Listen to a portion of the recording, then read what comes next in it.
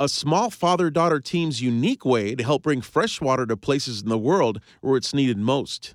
Hi, I'm Rafael Sierra from Air One.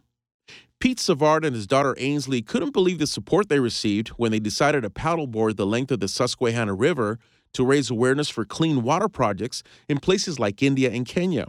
So they got together with a group of friends and paddleboarded down the 444-mile stretch of the river from Cooperstown, New York, down to Chesapeake Bay in Maryland, all in the name of clean water. At Global Water Consortium, we have equipment that we can go into a village and purify and filter safe water. And that equipment's small enough to where you could go from village to village. And so my daughter Angel and I were talking about how we could showcase that, and we decided to put that equipment on stand-up paddleboards and paddle the Susquehanna River. Pete is professor at Cedarville University in Ohio, and his daughter Ainsley is in high school, and neither had paddleboarded before.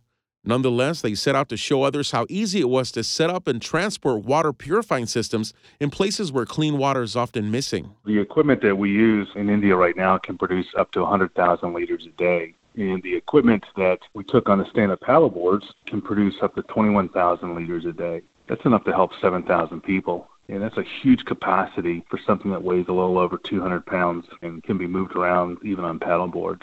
Their adventure took just 30 days to complete.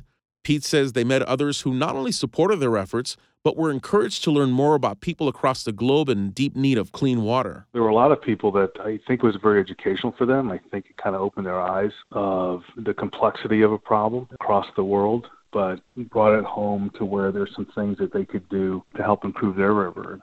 Ainsley says traveling the length of the Susquehanna River and having to deal with rain and thunderstorms was no easy task, and it took a toll. It was fun. It was completely different from anything I've ever done before, and it was really physically taxing just being younger than the rest of the team, but I don't think I would have not gone on it. It just seemed like a good idea to me because we were capable of doing it, so I don't know why we would not do it. But she says the effort was well worth it. I think this entire cause is important. It's a staple in everyone's lives, water is, and if there's a way we can improve it for other people, I think that's incredible. I do think we accomplished what we went out to do because we did raise awareness, and a lot more people know about it than they did before.